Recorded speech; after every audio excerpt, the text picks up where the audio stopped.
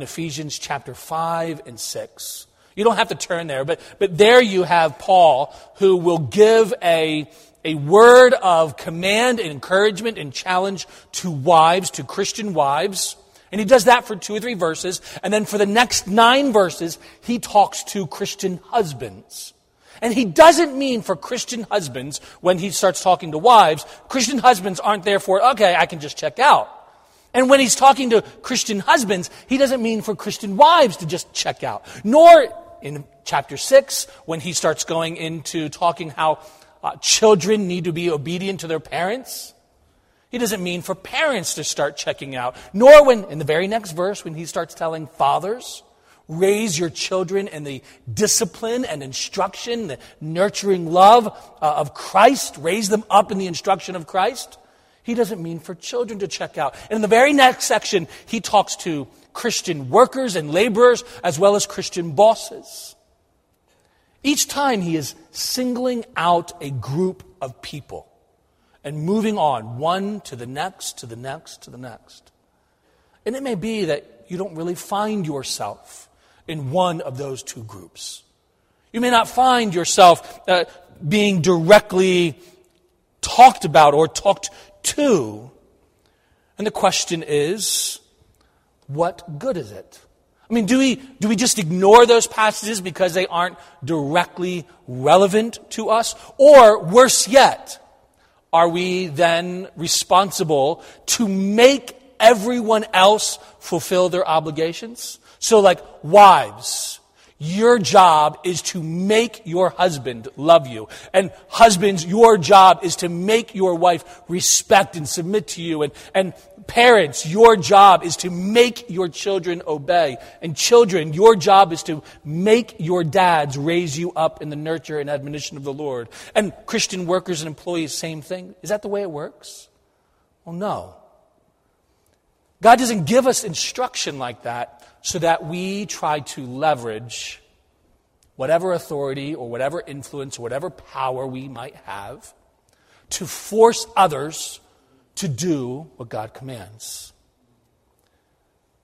Rather, what we see here is that these instructions are given publicly, not privately. He doesn't write a separate letter to wives and then a separate letter to husbands and a separate letter to children and parents. He doesn't do that. They're given publicly. We might guess that he does it for a number of reasons. He might give this instruction for us so that we might learn to pray for one another along these lines. Husbands and wives, do we pray for one another? Husbands, are you praying for the Lord to work in your wife's heart so that she does what God calls her to do? And same thing, wives, you want your husbands to love you, to sacrifice you like Jesus loves and sacrificed himself for the church. Are you praying for your husbands? Might it be that children are to pray for their fathers, for their mothers, even as parents are to be praying for their kids? Employees praying for their Christian managers or non-Christian managers. And you who are Christians and over employees or managing or a boss or some kind of leadership role in your company, you're praying for them. Might it also be for you to find ways to encourage them in these ways so that husbands and wives learn how to encourage one another to obey God in the way that God commands. And children and parents, how can you encourage one another in these ways? Bosses, managers, employees, how can you encourage those with whom you work to do what is right, especially if they are believers? And might it also be that we are given this instruction publicly so that we learn to live with one another in such a way so as to make their obedience to Christ in this way easier. Husbands, you desire your wife's respect and submission. But are you loving her, affirming her, treasuring her so much that it fosters that respect and submission in her? Wives, you desire your husband's love. Rather than demand it, can you respond to him in such a way that fosters it? Fathers, you want your children's obedience. We want them to listen to us, to honor and obey as God commands. How are we making it easier for our children? And children, young men, young women, how are you making it easier for your parents to raise you in the nurture and admonition of the Lord? Are you fighting with them? Arguing with them? The same questions might be leveled to us as employees and as bosses. The point is not that we are responsible for someone else's sin. The point is that we can, by our actions, make it more difficult for others to obey the Lord. And this will hurt not only them, but it hurts us. And we have, within our text of Scripture, verses 18 to 20 of 1 Timothy, even as Paul is writing to Timothy, he is writing to him not just as an ordinary Christian, but he is writing to Timothy as a Christian leader, as a pastor, as an elder, as a leader in his church. This is what you must do. And so verse 18 to 20, along with all of 1 Timothy, 18 and verse 20, 18 to 20, verses 18 to 20 are a particular command to pastors, to elders, to church leaders. We might extend this even to Sunday school teachers, to anyone who leads in any capacity. And so you might say, well, this doesn't apply to me. Maybe I should just check out. And I would argue that the same way we view those passages in Ephesians are the same way we ought to view this. Passages like this ought to instruct us, how can I pray for these people? How can I pray for my pastors? How can I pray for my elders? How can I pray for those who teach children and Sunday school and lead in this way or that? How can I pray for them? How can I encourage them? It shows us also, if for those of you who desire to lead, to teach, it shows you what you must do, how you must live. It reminds us of the kind of people that we must be. The text reminds us of the kinds of people that we want to be so as to make our church leaders, our elders, our pastors have what the author of Hebrews writes when he says that they want to serve you with joy and not with groaning, for that would be of no advantage to you. So here Paul gives a particular set of commands to Timothy. And while these commands may not be directed toward each one of us equally, we are all responsible for them. We must all respond to them in some way. They may not be directed to us, but they are definitely directed for us. And so as we approach this text, we want to see not only what pastors and elders and others are to be doing, we want to see how can we encourage, how can we pray for one another, how can we serve one another, where do we ourselves need to grow. So read with me verses beginning in verse 18, and we'll read through the entire text. Paul writes to Timothy, "This charge I commit to you, my son Timothy, according to the prophecies previously made concerning you, that by them you may wage the good warfare, having faith and a good conscience, which some, having rejected, concerning the faith, have suffered shipwreck, of whom are Hymenaeus and Alexander, whom I delivered to Satan, that they may learn not to blaspheme." Here we are given, Paul begins in verse 18 with these words that here is a charge that is being entrusted to Timothy. This charge I commit to you.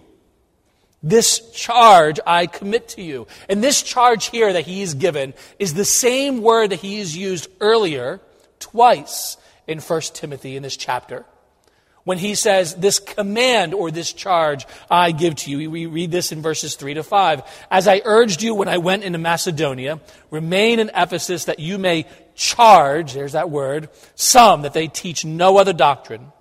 Now nor give heed to fables and endless genealogies which cause disputes, rather than godly edification which is in faith. Now the purpose of the commandment, there's that second instance of this word.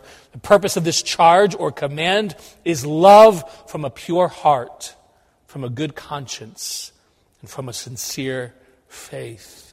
What he's calling for us from here, on one level for all church leaders, is that they are to love from a pure heart, with a good conscience and a sincere faith.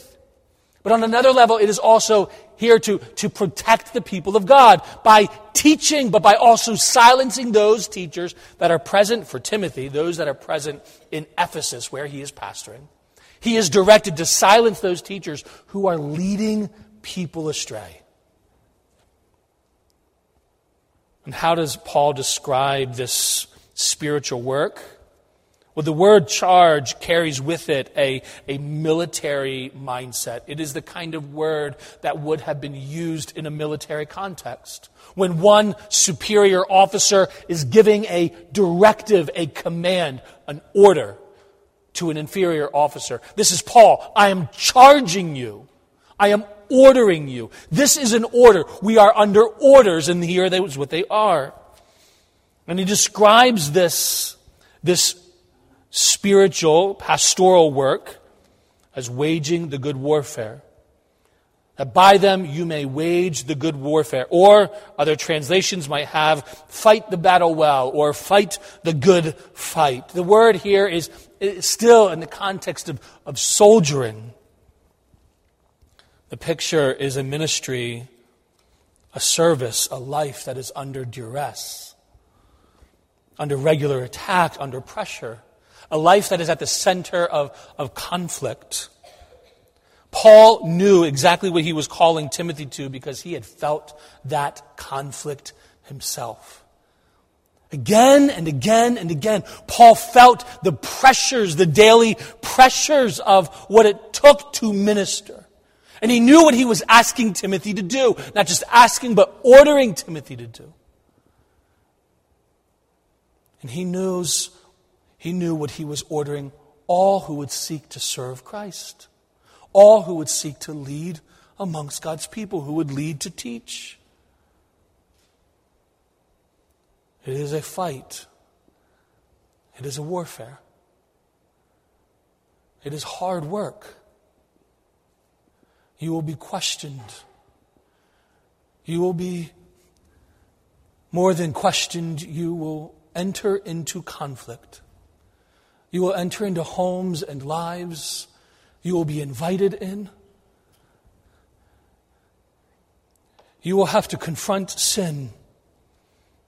You will have to sit beside the bed of someone who is ill, someone who is dying. You will comfort those who grieve. You will assist those who have needs. And you will bear with people quietly and silently. All of this and so much more. And Paul knows this. He describes his own life in such difficult terms. In 2 Corinthians chapter 11, 24-29, Paul says this. He says, 5 times I received at the hands of the Jews the 40 lashes less one. 3 times I was beaten with rods. Once I was stoned. 3 times I was shipwrecked. A night and a day I was adrift at sea, on frequent journeys in dangers from rivers, dangers from robbers, dangers from my own people, dangers from Gentiles, danger in the city, dangers in the wilderness, dangers at sea, dangers from false brothers, in toil and in hardship, through many sleepless nights, in hunger and thirst, often without food, in cold and exposure, and apart from other things, there is the daily pressure on me of my anxiety for all the churches.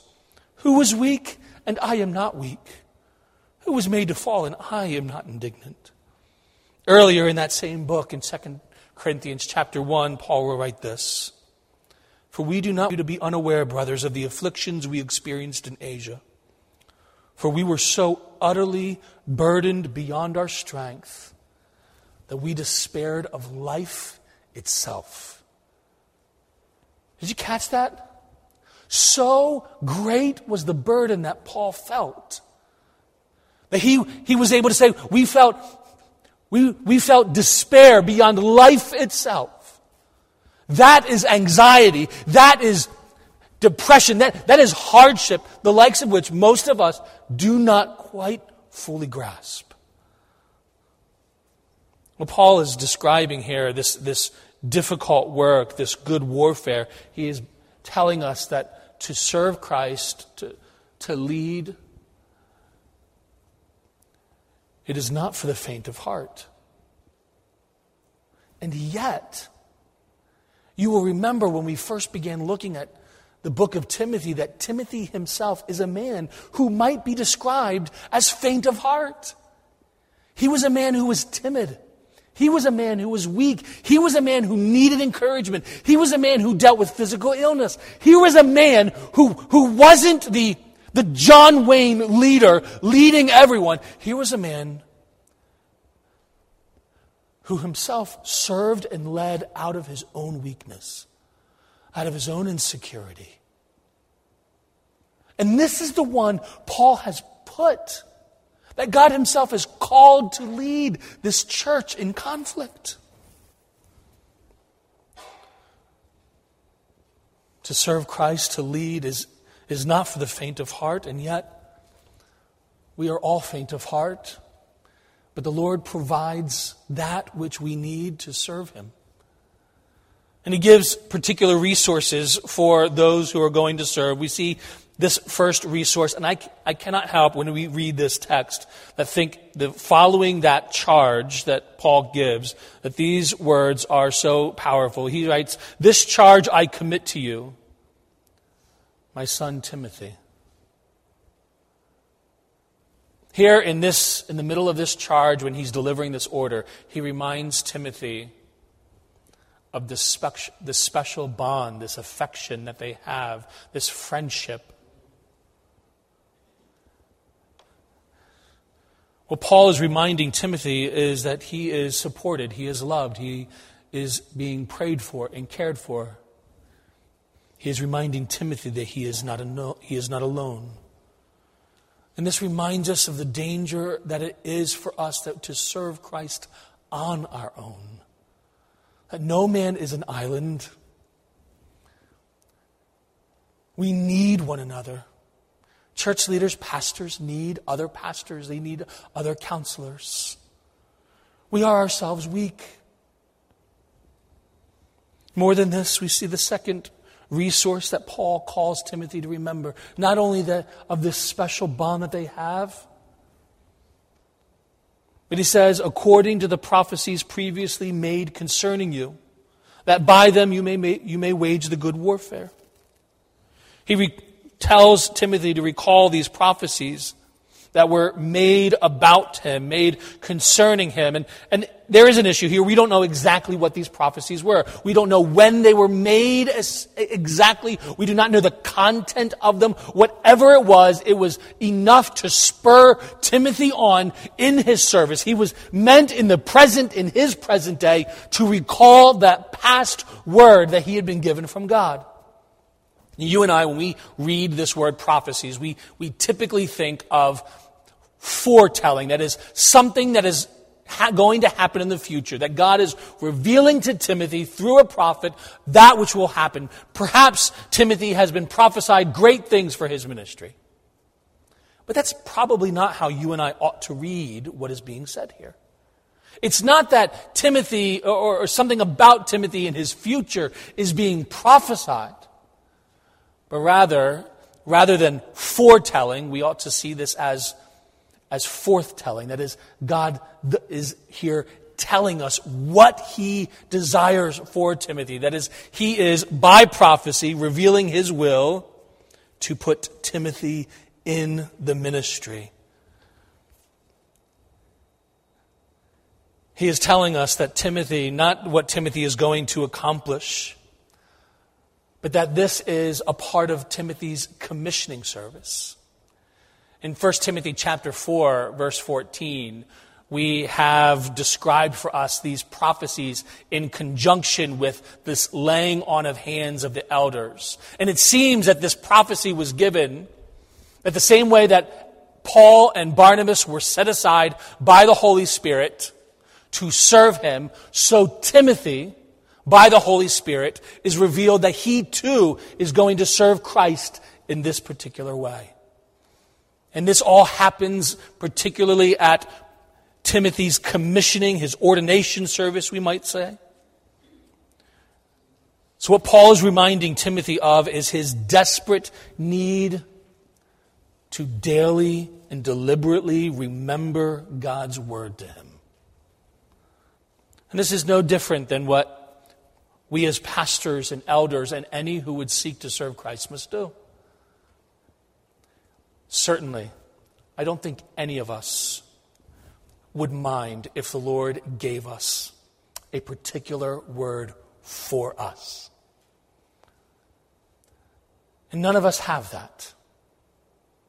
But we have something that Timothy doesn't, that Timothy didn't. We have the finished word of God. Timothy himself was serving. Paul is writing this letter to Timothy around 62 AD. This means that Timothy, most likely, he had never read the Gospel of Luke, the book of John, the book of Acts, Titus, 1st and 2nd Peter. He didn't have Hebrews or any of the other writings of the Apostle John. What he had available to him is a far cry what you and I have. And while there would have been other New Testament books written, some of which he helped pen as he assisted Paul, it is not clear how many of these books that he would have had regular access to. What Timothy is being called to do is the same thing that you and I must do every day, that it is to remember God's word to us, to reflect upon it, to let it be our guide, not our circumstances, not our hardships, not our pain, not our suffering, not our difficulties, but to serve out of what God declares, not out of what we may feel.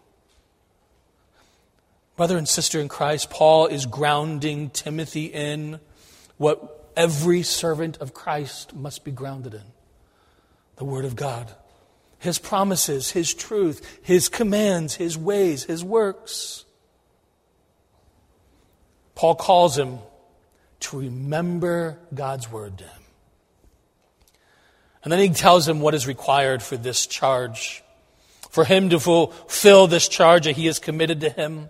Verse 19, having faith and a good conscience. And the New King James translates that as having faith. It might be better translated. You'll find most other translations don't use the word having there. It's not merely a possession, but holding.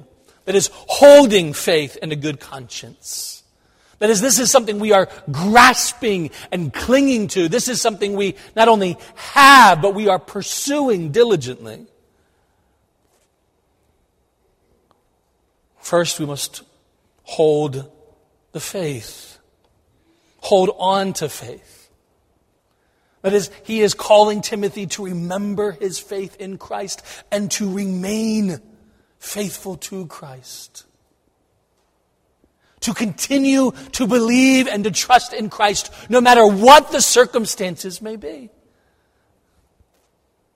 How easy would it have been for Timothy, who's just trying to serve Christ. He just wants to honor the Lord. He wants to do what God has called him to obey. And this church that he's at, these people that he's with, these leaders that are making life terrible. Why? And Paul is calling him to continue to trust in Christ. To not allow his present pain to destroy his faith in Christ. To destroy and to lead him astray. Not only holding on to his own faith, but to holding on to the faith. That is to hold on to the truth of the faith, the truth of Scripture. This isn't you and I living out our truth. He is being commended to hold, to find, and to live out the truth. This is real truth, objective truth, absolute truth. As Francis Schaeffer put it, it is truth with a capital T. This is the truth the faith once delivered to all the saints. This means that Christian leaders, if you seek to be a Christian leader, it means you need to more increasingly understand and grow in what the truth is. This doesn't mean that every Christian leader is going to agree on every secondary issue. But it does mean that those matters of first importance we must hold with a clear eyes.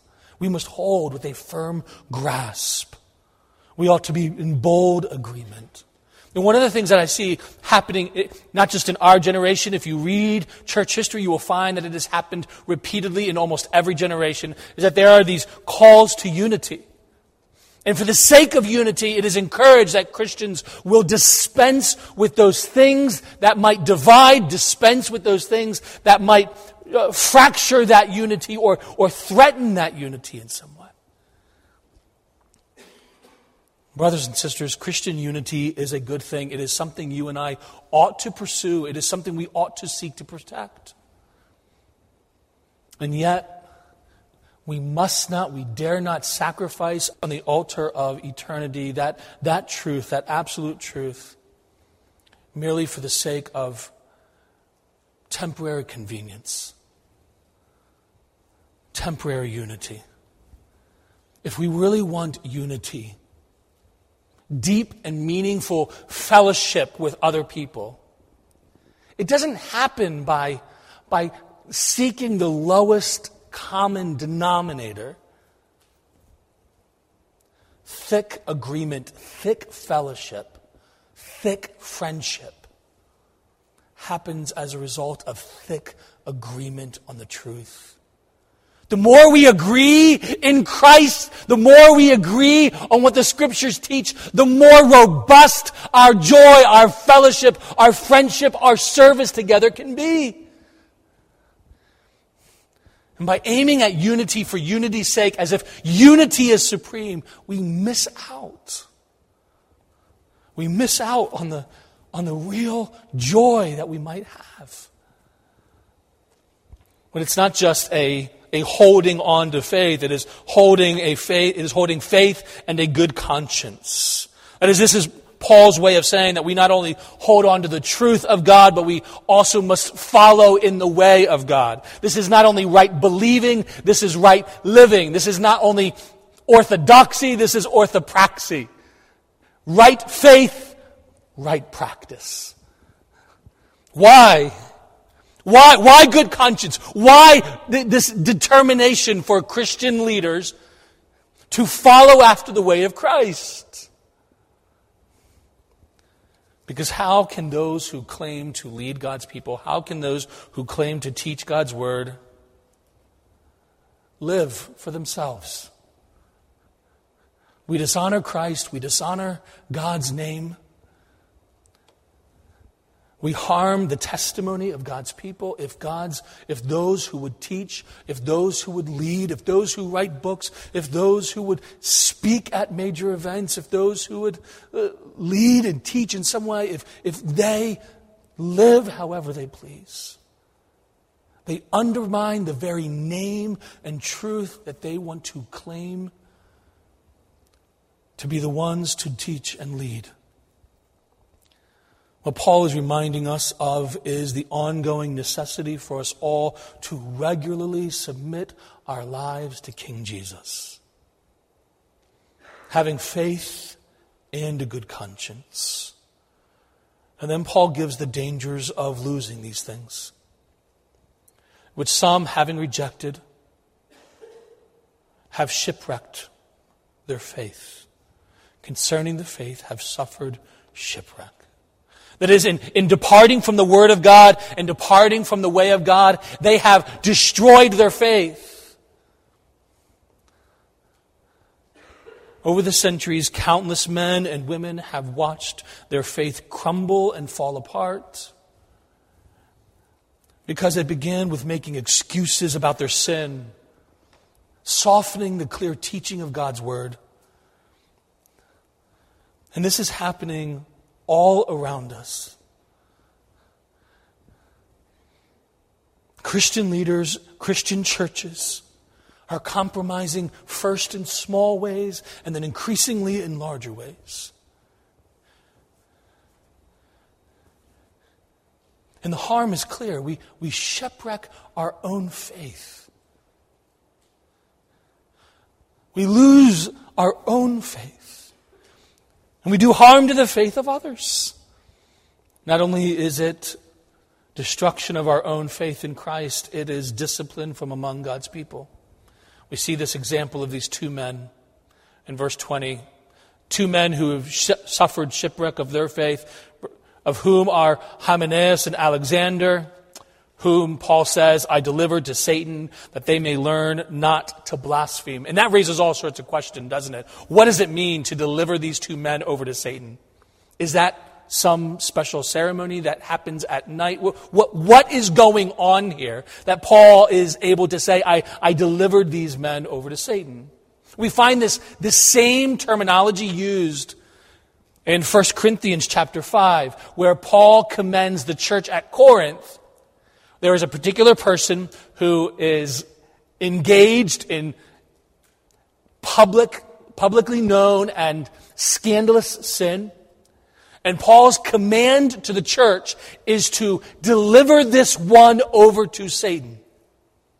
What he is talking about here is what we would term church discipline. That is, he is removing this person as a member from the church. And in doing so, in removing them from being as part of the church, he is identifying that they are no longer, that their profession of faith is no longer seen by the church as credible. They are putting them outside the church. In some way, delivering them over to Satan, delivering them over to the consequences of their own sin. Releasing them from the protection, from the encouragement, from the rebuke, from the challenge that is present among God's people.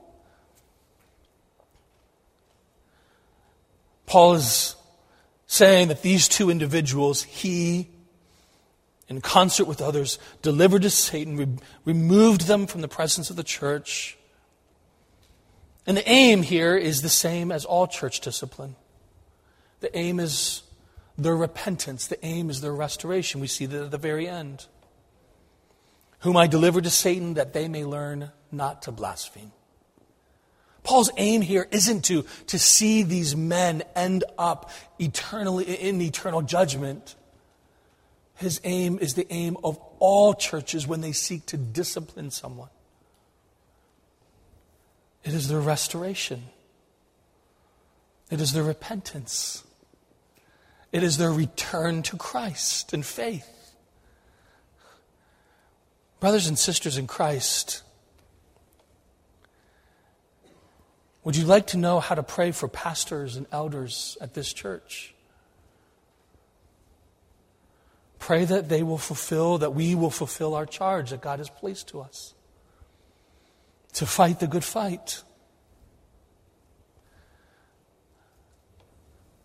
Pray that they will continue in the faith. To hold the faith, to teach the faith. This church has dealt with both church elders, church leaders, church missionaries who have departed from the faith.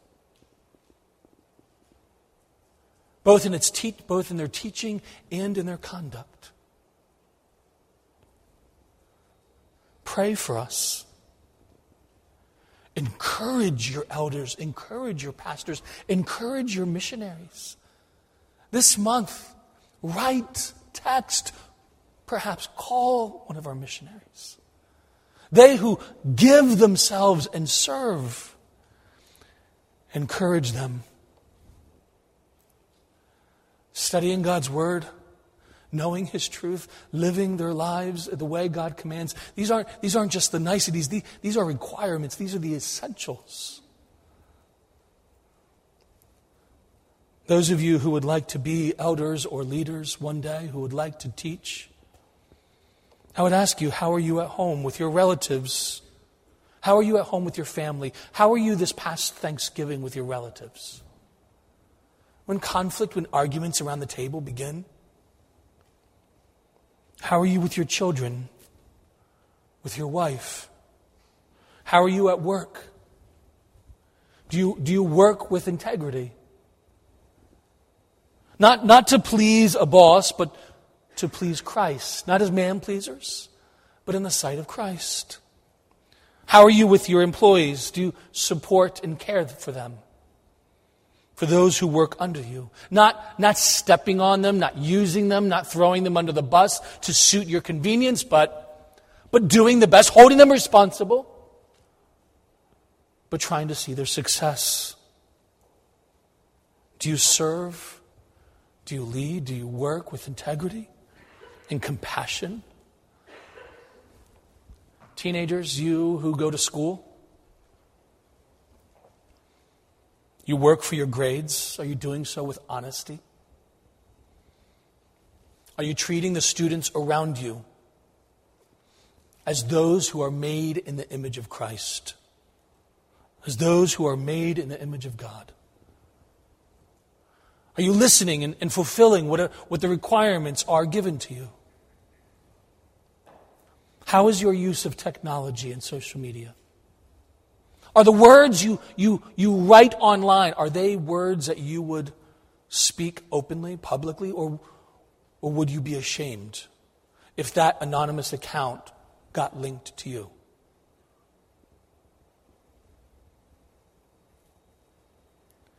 How is the way that you are spending your money? Brothers, sisters in Christ, how you live, what you believe, it matters. And for those of you, brothers and sisters, who would seek to teach a Sunday school class, for those of you, brothers, who would seek to be an elder or a pastor, for those of you who would long to be used by the Lord, perhaps on a mission field someday, are you preparing yourself for that conflict? Are you preparing yourself to fight the good fight? Are you holding the faith? Are you seeking to submit your life to Jesus? Fight the good faith. Fight the good fight. Hold the faith. Pursue a good conscience. By this you will bless those you serve. By this you will honor Christ, your Savior. Let us, by God's grace, pursue Him this week. Let's pray. Father in heaven, the work that you have given all of us to do is far too much for any one of us to do on our own. Who is sufficient for these things? Oh Lord, we have no sufficiency in and of ourselves.